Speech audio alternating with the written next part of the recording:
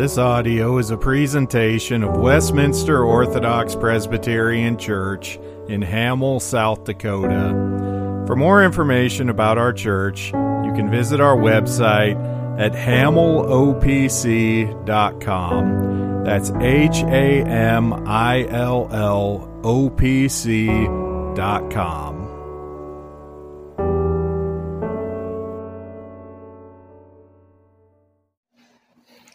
Our scripture reading tonight comes from John chapter 8.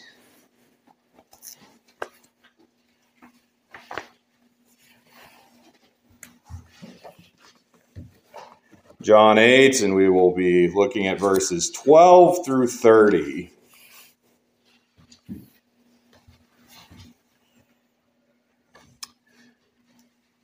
Hear now God's holy, inerrant, and inspired word. Then Jesus spoke to them again, saying, I am the light of the world. He who follows me shall not walk in darkness, but have the light of life. The Pharisees therefore said to him, You bear witness of yourself. Your witness is not true. Jesus answered and said to them, Even if I bear witness of myself, my witness is true. For I know where I came from and where I am going. But you do not know where I come from and where I am going. You judge according to the flesh. I judge no one. And yet if I do judge, my judgment is true. For I am not alone, but I am with the Father who sent me. It is also written in your law that the testimony of two men is true. I am one who bears witness of myself, and the Father who sent me bears witness of me. Then they said to him, Where is your Father? Jesus answered, You know neither me nor my Father. If you had known me, you would know my Father also. These words Jesus spoke in the treasury as he taught in the temple, and no one laid hands on him, for his hour had not yet come. Then Jesus said to them again, I am going away, and you will seek me, and will die in your sin. Where I go, you cannot come. So the Jews said, Will he kill himself? Because he says, Where I go, you cannot come. And he said to them, You are from beneath, I am from above. You are of this world, I am not of this world. Therefore I said to you that you will die in your sins. For if you do not believe that I am he, you will die in your sins. And they said to him, Who are you? And Jesus said to them, Just what I have been saying to you from the beginning. I have many things to say and to judge concerning you, but he who sent me is true, and I speak to the world those things which I heard from him. They did not understand that he spoke to them of the Father. Then Jesus said to them, When you lift up the Son of Man, then you will know that I am he, and that I do nothing of myself. But as my Father taught me, I speak these things. And he who sent me is with me. The Father has not left me alone, for I always do those things that please him. As he spoke these words, many believed in him. The grass withers and the flower falls, but the word of our God stands forever. Let us pray. Father, as we come to your word tonight, we hear in it important words, words of life and death. I pray that by your Spirit you would prepare our hearts to receive them, and to act upon them, and to believe them. I pray that most of all you would shine forth in this text your gospel by which we have salvation. We pray this in Jesus' name. Amen. What would it be like to live without light? Light is something very important, but it is often something we take for granted until we don't have it. The sun comes up in the morning, and we have it there until it goes back down in the evening, and so it has always been, and so shall it ever be. We now live in an age where we have electricity, and so we can have light independently of the sun. We can have light even in the hours after the sun goes down. We're so used to having light that we probably don't think much of not having it when we need it.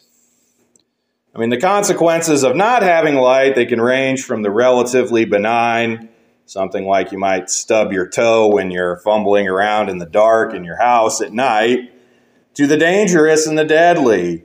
You're attacked by a predator, or you fall off a cliff, or encounter some other grave danger that you otherwise would have seen and avoided if there was light. So light is not only a physical need for the physical life, but we will be learning in the coming weeks in John, in this section, our need for spiritual light for our spiritual life, and how Jesus is our light, and what that means for us, and what that means for the world. We have been looking at other teachings in John and the outworkings of them, in which Jesus uses these ordinary yet necessary things. So he's used bread and water to describe the spiritual work that he has come to do. But now we pivot to a section where Jesus is revealed as the light of the world. We see this section begin, as many in John have, with a disputation between Jesus and his opponents, these scribes and Pharisees, these religious leaders of the Jews. They are now expending great time and effort to try to trap Jesus, to trouble him, to slow the advance of his word, and even to arrest and kill him. They do this because they do not believe. They do this to preserve the status quo, their power and authority and interpretations of the law. Jesus is an existential threat to the way things have always been. And for this, they think he must be punished and silenced. And so we will look tonight at Jesus' first teachings concerning himself as the light of the world. We will do this in 3 points. First, we see the light revealed in verses 12 through 18. Jesus reveals that he is the light and what that means. Second, the light rejected in verses 19 through 24. Jesus' enemies will not accept that he is the light. And then third, we will see the light received in verses 25 through 30. Though many reject Jesus, some will believe. So again, the light revealed, the light rejected, and the light received. First, we see the light revealed in verses 12 through 18. Picking up where we left off last time, after the episode with the adulterous woman and the sham proceedings surrounding her that Jesus was able to silence by revealing to the Jewish leaders their own sins, we see that Jesus speaks to them again, those who are gathered in Jerusalem at the temple. Doesn't seem that any more time passes. So though he is addressing roughly the same group of people, he introduces a new teaching in verse 12. I am the light of the world. He who follows me shall not walk in darkness, but have the light of life. And we have already established the importance of physical light to the physical life. But again, Jesus, as he has often done, he is describing with a simple physical thing, a spiritual reality, something that he has come to do. The one who follows him does not walk in darkness. And we also see that this light is connected to life. Whoever follows Jesus has the light of life, the sort of spiritual and eternal life that only Christ brings. So what is darkness in this sense? Well, it is set in contrast to those who believe and follow Jesus and have the life that comes from him. What does the unbelieving world have? It engages in and glorifies sin. It worships false gods. It glorifies self-rule, autonomy. It functions mainly on the serpent's lie from the garden that you will be like God. The darkness is the system of the world powers unified in their opposition to Christ. You don't have to look very far for very long to find this darkness and the things that come from it. You also don't have to look far to see how this darkness correlates to death. It is in opposition to the light of life. The world and its ways produce death. In our day, we see a culture of death. We see things like abortion, euthanasia, mutilation, and on it goes.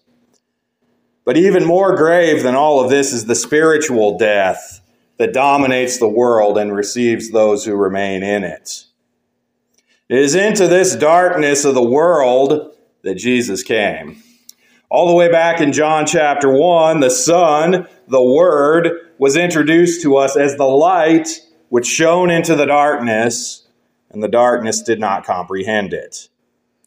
What we are seeing now is the background to this. What does it mean that Jesus was the light? What does it mean that the darkness did not comprehend him? Well, we start to see that immediately in verse 13, when the Pharisees respond to Jesus' claims about the light. You bear witness of yourself. Your witness is not true. In other words, you're lying. You are speaking about yourself, but you have nothing to support your claim. Now, it is true that Jesus is speaking concerning himself, that he is the light. But his witness is true. This is his response in verse 14. And he expands on this by again invoking his divine origin. I know where I came from and where I am going. He knows that he is sent from the Father and that he is divine. He knows while fallen and sinful man need witness and they need evidence to establish the truthfulness of their claims, God doesn't. God's word is self-attesting, self-authenticating. It rests on the authority and the certainty of the one who gave it. No human being can properly stand in judgment over God's word.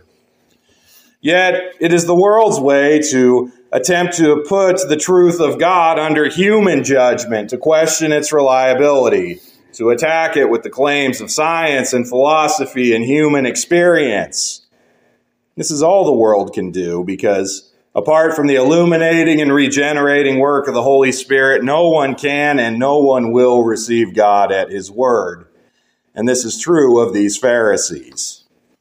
They don't know where Jesus came from and where he is going because they cannot. And so they have judged him according to the flesh. They have judged him according to their human logic and laws and standards and reason because that's all they have to go on. But Jesus says he judges no one. Remember from last time that Jesus has not come in his incarnation as the judge. He has revealed that he will be the judge of the living and the dead upon his return, but this time he has come for salvation. He has come to save the lost sheep of the house of Israel. But if Jesus judges, and when he judges, his judgment is true because it is the very judgment of God. It is the only perfectly true judgment there is. Human judgment can and does fail all the time. But Jesus then proceeds to counter the Pharisees using their own law. He appeals to Deuteronomy 17:6, which states that one may be only put to death on the testimony of 2 or 3 witnesses. That is the judicial standard. Jesus then says that he bears witness of himself, and the Father also bears witness concerning him. Jesus speaks with Trinitarian authority and credibility. And this also continues to stress a point that is made all throughout John. There is no knowledge of God apart from faith in Jesus Christ. No Son, no Father. No Jesus, no salvation. Those who would claim to know God apart from belief in Christ worship a false God and are condemned in their sins. And that brings us to our next point. After the light revealed, we come to the light rejected in verses 19 through 24. These statements of Jesus lead the Pharisees to a question. Where is your Father? They do not understand that Jesus' Father is the Father. They do not believe in Jesus, and thus they think perhaps he's talking about some other father figure who would appear and speak in his defense. But this question coming from them shows their ignorance and unbelief. These are the Pharisees. They are the dominant religious party of first century Judaism. They should be the ones who the people should turn to be taught the things of God. And yet their hearts are so far from God that the Son of God comes to them and reveals God the Father to them, and they are completely lost. They're completely set against Jesus and whatever he has to say. And Jesus doesn't mince words in his response. You know neither me nor my Father. If you had known me, you would have known my Father also. So, not to beat a dead horse, but here it is again. No Jesus, no God. No Jesus, no salvation. If they, the teachers and religious leaders of Israel, really knew the God they claimed to worship and teach, they would have recognized Jesus and believed in his teaching. But this is not merely a them problem. It carries broader implications. Every week, millions of people across this country, even billions of people around the world, come into churches. Many were even baptized. Some even get into pulpits and preach. And externally and visibly, they might appear to belong to the faith. They might demonstrate something of the marks of true religion. I mean, the Pharisees were essentially the leaders of what was the visible church at the time, the worship of God as it was administered in the Old Covenant. Yet it seems that most of them, and many in our day, have the same problem. They are lost. They lack membership in the invisible church. They lack the saving faith that only God can work in them. The cautionary tale in this is that none of us are saved by occupying a pew. None of us are saved by performing any Christian-associated or Christian-looking activities. We are saved by grace alone, through faith alone, in Christ alone. Faith, belief, that is the dividing line. Jesus has rebuked the Pharisees for their unbelief. Now, they would not have liked this. It was the statements like these that had them so angry at him. This is why they've been plotting to arrest and kill him. But they don't. They can't. Not yet. Why? Well, we're told again in verse 20 something we have been told before. For his hour had not yet come. Jesus will continue to work and teach and live on the earth for exactly as long as he purposes, because he is God in the flesh, and he is sovereign over the actions of men, even evil men who do not believe him and seek to destroy him. Knowing this, Jesus speaks again in verse 21. I am going away, and you will seek me, and will die in your sin. Where I go, you cannot come. So Jesus is pronouncing damnation, eternal condemnation on these unbelieving Pharisees. Not only is he sovereign over his own life and death and how that's going to be carried out, but he is also sovereign over salvation. He's going into heaven to prepare a place for his people, where those who are against him will never go. But they continue to misunderstand. In verse 22, they think now that Jesus is perhaps contemplating killing himself. Previously, in a similar situation, when Jesus talked about going where they could not, they thought he might be hinting at going far away, going into the dispersion among the Greeks to teach the Greeks. Now they think he's going to kill himself. They're still missing the point completely, that Jesus is talking about these eternal and spiritual realities. Jesus answers their question in verse 23. You are from beneath, I am from above. You are of this world, I am not of this world. Jesus' opponents here belong to the world. They are not his. They belong to the darkness. And apart from God's work in them, they do not and cannot believe. As John Calvin puts it, no man, therefore, will ever be qualified to become a disciple of Christ till Christ has formed him by his Spirit. And hence it arises that faith is so seldom found in the world, because all mankind are naturally opposed and averse to Christ, except those whom he elevates by the special grace of his Holy Spirit. So apart from the Spirit illuminating the gospel, illuminating the word of God to people, no one will ever believe it. No one can ever receive it. Jesus makes it more clear in verse 24. For if you do not believe that I am he, you will die in your sins. Now, what does it mean when Jesus says, I am he? Well, he says, I am. He's talking about his divinity. One must believe that he is God, having come into the flesh.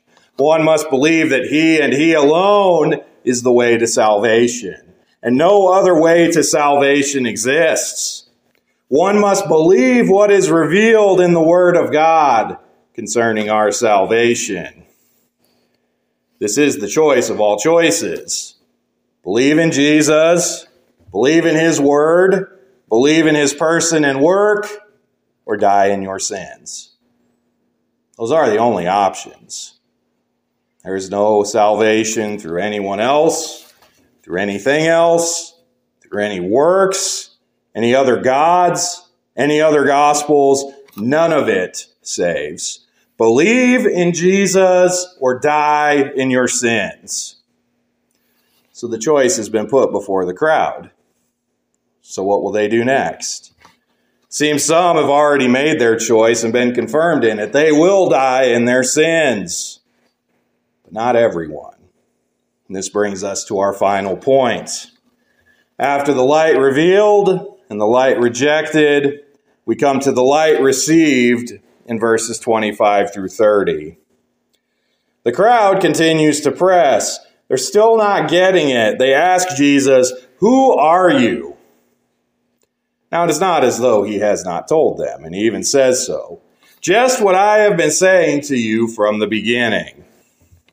You notice as we go through this book, in places it starts to sound a little repetitive. Jesus reaffirms the same things about himself over and over again.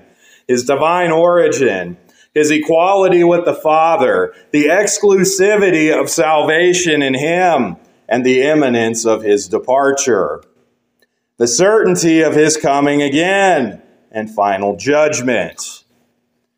But despite the repetition, they do not understand. Again, they cannot understand because it is not given to them to understand by the spiritual illumination that God alone can give. Yet he will continue to say to them over and over again. He says, I have many things to say and to judge concerning you. Jesus makes true judgments and true sayings. But he does not do this on his own, solely by his own authority. He says, but he who sent me, the Father, is true, and I speak to the world things which I heard from him. Jesus' redemptive work is according to the will and purpose of the Father. The three persons of the Trinity are united in perfect covenantal union concerning what Christ will accomplish and the Spirit will apply for believers according to the electing and saving decree of the Father. But this too, in this crowd, is largely not understood. The crowd does not understand that Jesus has spoken these words concerning God the Father. They still think he's talking about some other father, someone else out there somewhere who's giving Jesus his marching orders. Jesus recognizes their incapacity to understand, yet foretells a coming situation where it will not be so in verse 28. When you lift up the Son of Man, he says. So when Jesus is lifted up, as the serpent was lifted up in the wilderness, remember back in John 3 how Jesus brought that up to Nicodemus. When you lift up the Son of Man, then you will know that I am he, and that I do nothing of myself. But as my Father taught me, I speak these things. So Jesus' purpose is to go to the cross, to suffer and to die. But that will not be the end of it.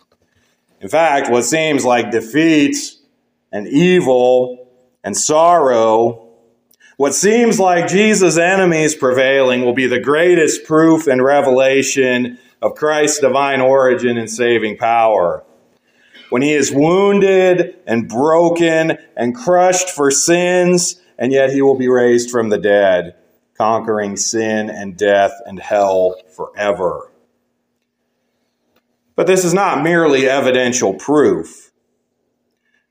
Many try to do it this way. They say, oh, Jesus came back from the dead. That should persuade you to believe him. Many try to make this argument, build apologetics around this argument. But it is clear from this text and others before that no one can even believe that. No one can even believe in the resurrection apart from God's will and work. After Christ is raised from the dead, after he ascends on high to the right hand of the Father, the Holy Spirit will be poured out on the earth in a new and special way, such that the gospel will go forth to places it has never been heard. A people drawn from every tribe, tongue, and nation will receive it. They will repent of their sins and believe on the Lord Jesus Christ for forgiveness and eternal life. This Trinitarian fellowship at work in Christ's incarnation, by which the Father is with him, and they will in agreement, and he is anointed and empowered by the Holy Spirit, so too does this Trinity work in our redemption, and the Holy Spirit is poured out, bringing people to believe. But we see even on this day, John describes that some of the crowd who hear this teaching, despite its somewhat veiled and shadowy form, do believe in Jesus. Even as the general response to Jesus seems to be this rejection and plotting and confusion, God is doing his saving work even that day among this hostile crowd in Jerusalem. Even as resistance is strong and rejection is everywhere, salvation comes to the lost sheep of Israel. Christ is revealed. He is set forth in such a way that those whom God has called to salvation and eternal life receive his word. The light has shone into the darkness, and the darkness has not comprehended it. But John 1, that told us that, also tells us this: to those who received him, those who believed in his name, in Jesus' name, those he gave the right to become children of God. And the same words of life that were put before the crowd that day in Jerusalem have been preserved for us by God's providence. They're now set before you here tonight. Jesus Christ is the Son of God. He came in the flesh, fulfilled the righteousness of the law perfectly, and suffered death. He was lifted up that those who would look upon him would live. He was raised from the dead, and he is now gone to make a place for his people. To all who would repent of their sins and believe in him, come eternal life and salvation and forgiveness. But Jesus will come to earth again one day. For those who are his people, it will be a day of great rejoicing and celebration as faith becomes sight, as we go to be with God forever. Every tear wiped away, every sin put aside, every last bit of pain and sorrow no more. But we've seen the other side of this tonight too. For the rest, they die in their sins. They cannot go where Christ goes and where his people will go. For them, Christ returns as judge. He returns in wrath and terror, and those who are not found in him will be sent away into eternal condemnation. Today is the day of salvation. Tomorrow may not be. We do not know the day and the hour of Christ's return. Will you trust in him? Will you believe in him today? And even beyond that, there are many others who have not heard. There are lost sheep of the house of Israel yet to be brought in. People are dying in their sins. Will you take this gospel to the people you know, the people you meet? May we all be so faithful to believe and to proclaim Christ. Let us pray.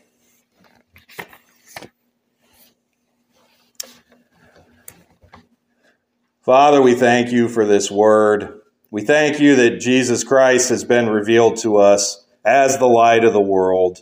We thank you for the salvation that comes in him.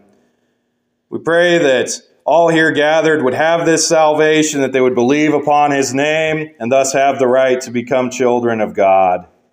We pray also for the world around us, that we would be salt and light, that we would take this gospel, this truth of salvation, to those who have not yet heard that you purpose to bring in. And we pray this in Jesus' name. Amen.